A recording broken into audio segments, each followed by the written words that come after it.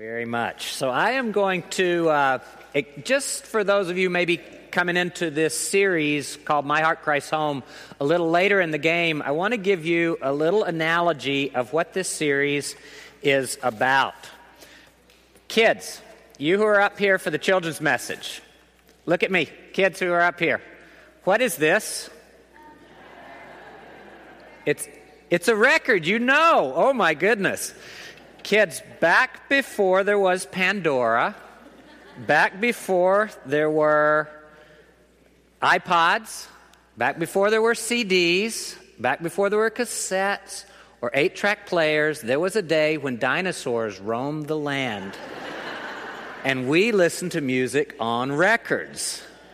And each song, like the first song was out here, then the next one was right there, the next one was like that. And you put it on a little needle, and it spun around, and it made the music. Now, the thing that we learned back then is if you got careless and you just kind of threw the record on there and you didn't get it quite on the needle, it would spin around like this, and everything would not sound right if you didn't have the center where it needed to be. And that's what this series is about. Jesus doesn't fit into a Sunday-only bucket.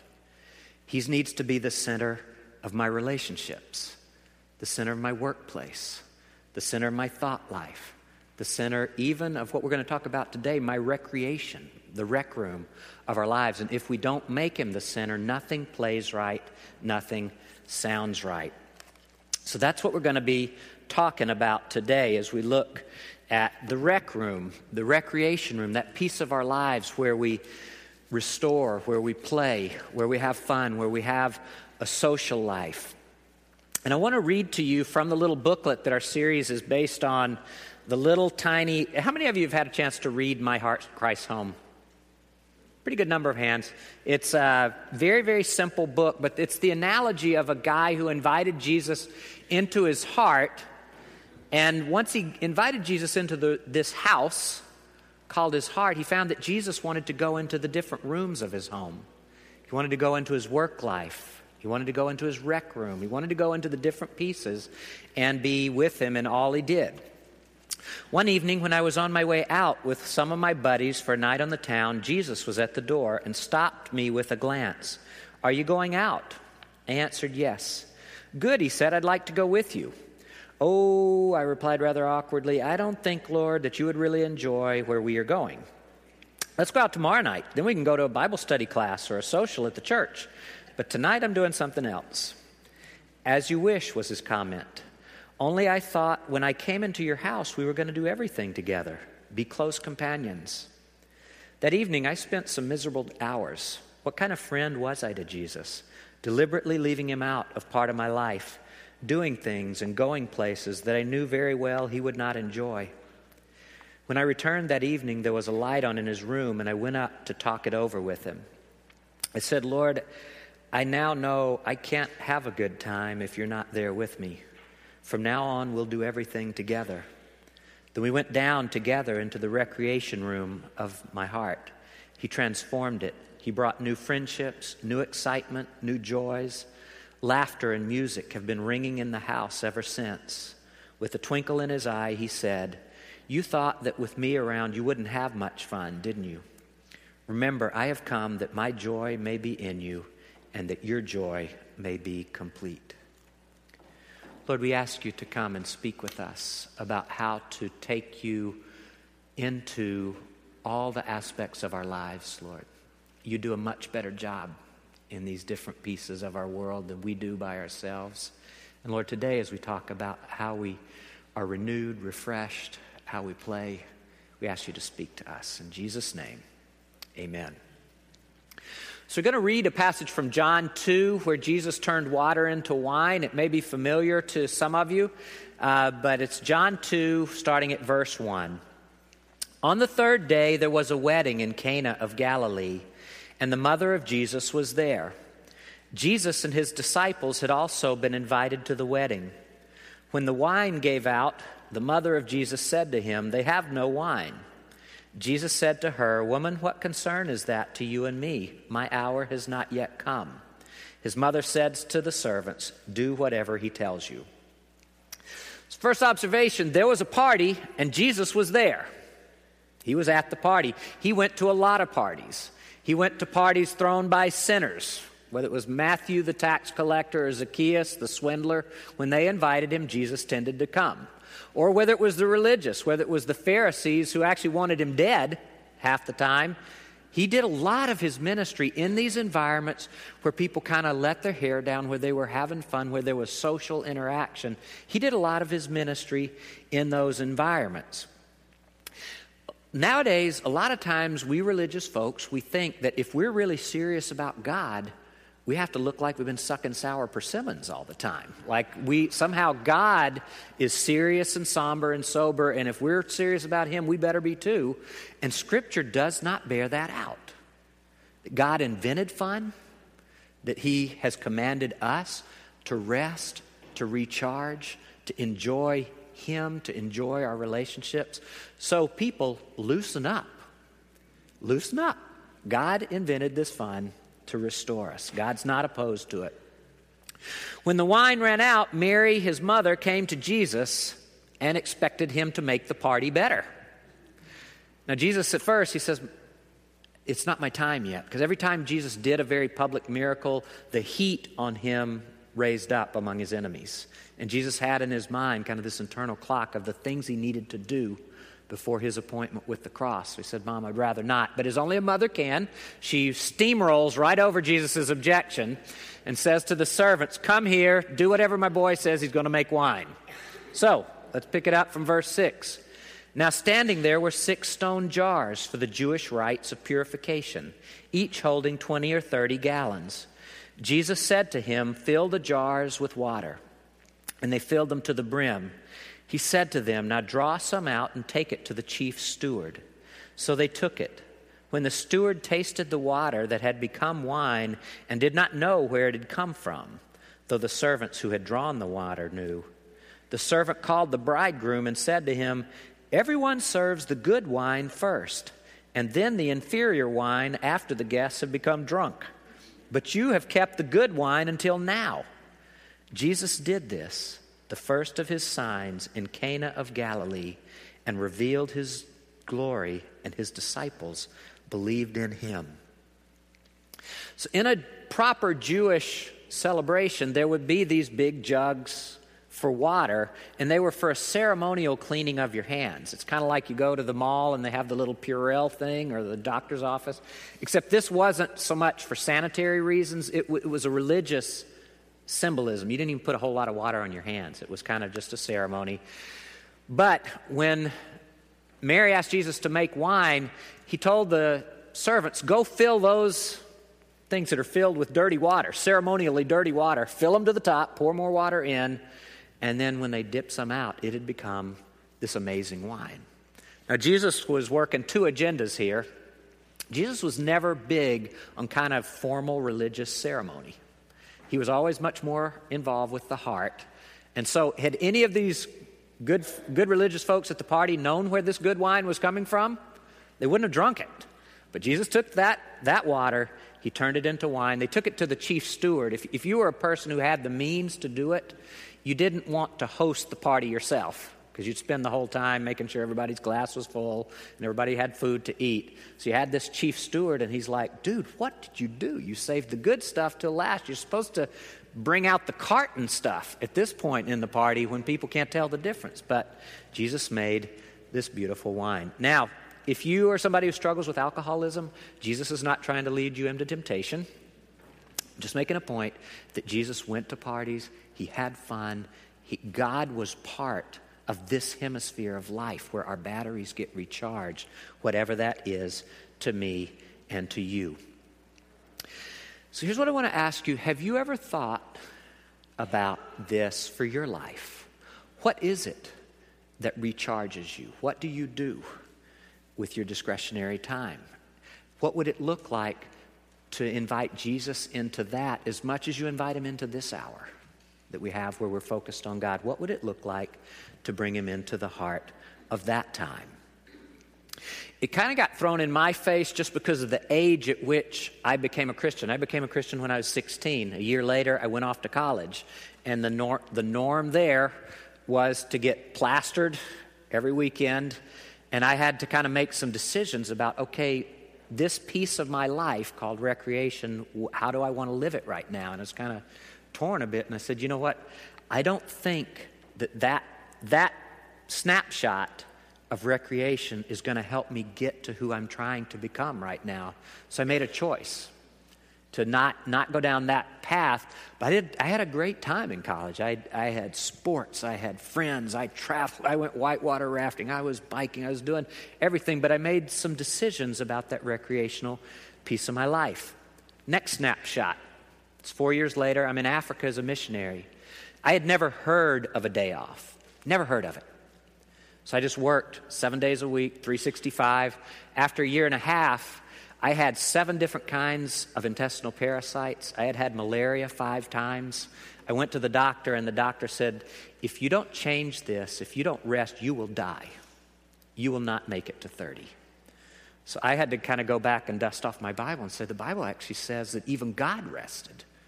After 6 days of work, He rested. And I had to say, okay, maybe God does have something to say about this piece of life where we rest and become restored. Next snapshot. Christy and I are pastors, and we learned this is not an easy way to make a living. And we've learned we're going to have a day off, but we think, okay, we're going to be as vegetative as you can possibly be on our day off. And we find that's not actually restoring us that much.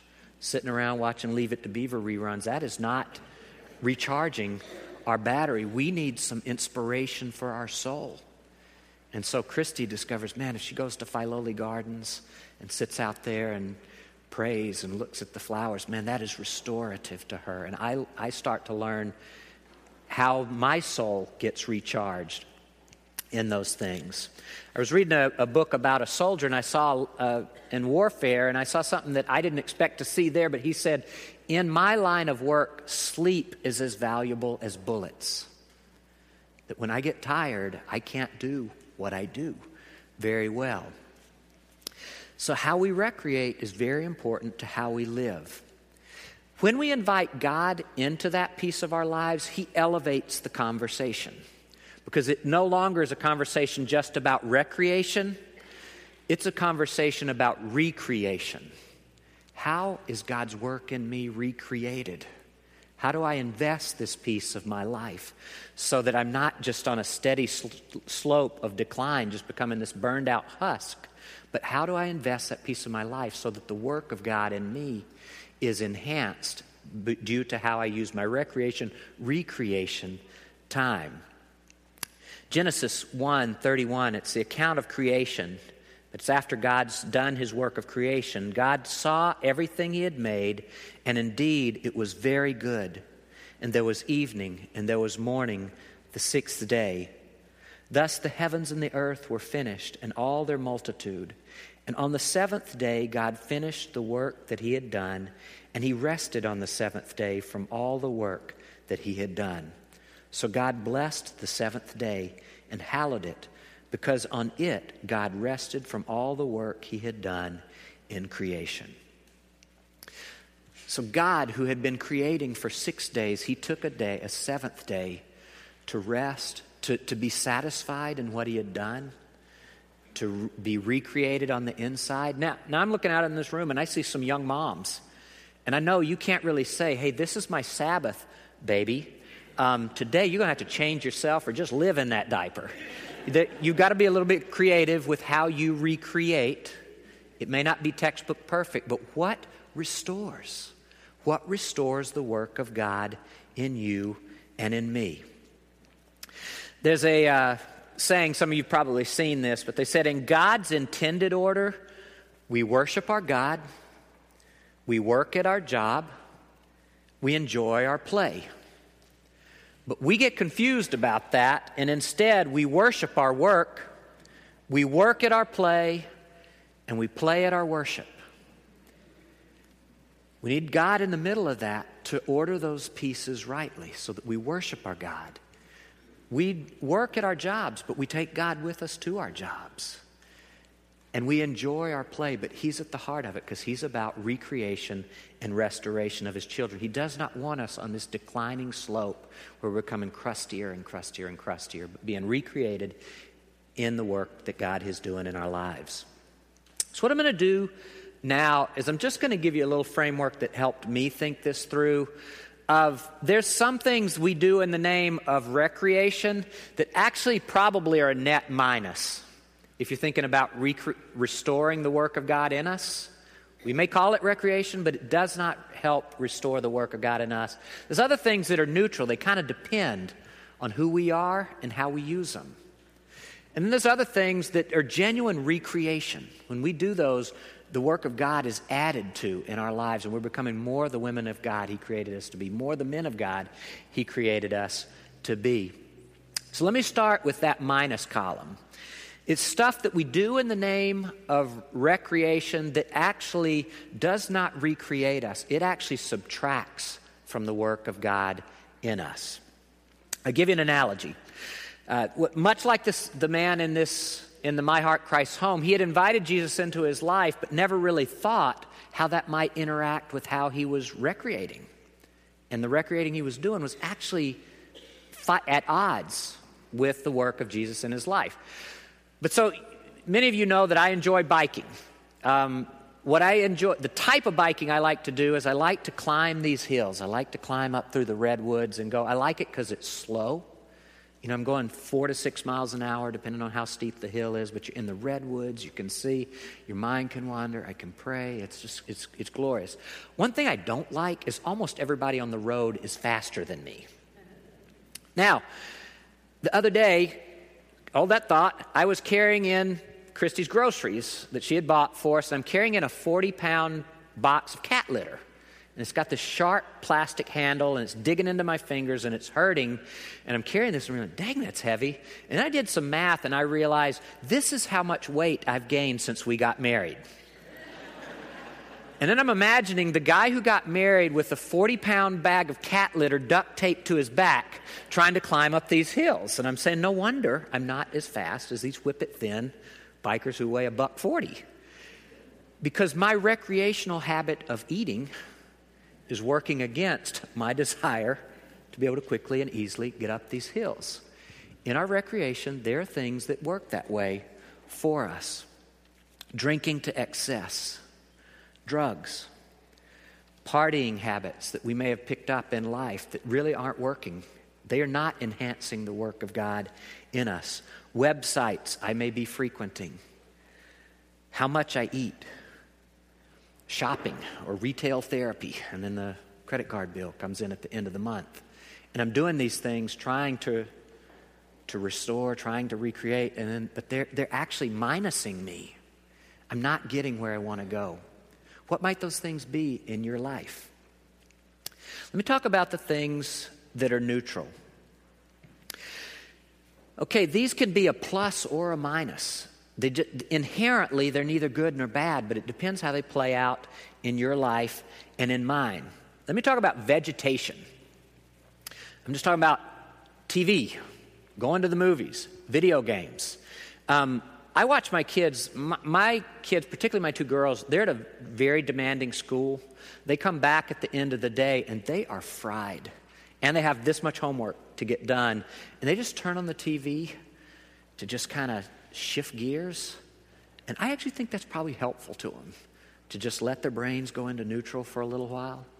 Last night, I took my 10-year-old boy to see Godzilla for a man night. So he was like, Dad, sometimes you just got to man up. And so we're at Godzilla. And that was an awesome time for us. But there are many times Christy and I are kind of sitting around at night, just vegetating, watching TV, and we're like, you know what? I think we'd be better off if we just turned this off and went out in the backyard and just sat and talked. Or, you know, it can cross a line. It's neither inherently necessarily good nor bad, but it depends how much and the effect that it's having on us. So you kind of have to read your own heart. I can't so much give you a black and white map to tell you everything that's good and bad. I can tell you how to think about it, though. I mean, what role is it playing in your life? Sports and hobbies. As I've told you, that biking is actually That to me is a net positive. I do a lot of my praying there. My wife would rather be shot in both kneecaps than be put on a bike and climb up a hill and get sweaty. That doesn't work for her, but Philoli does.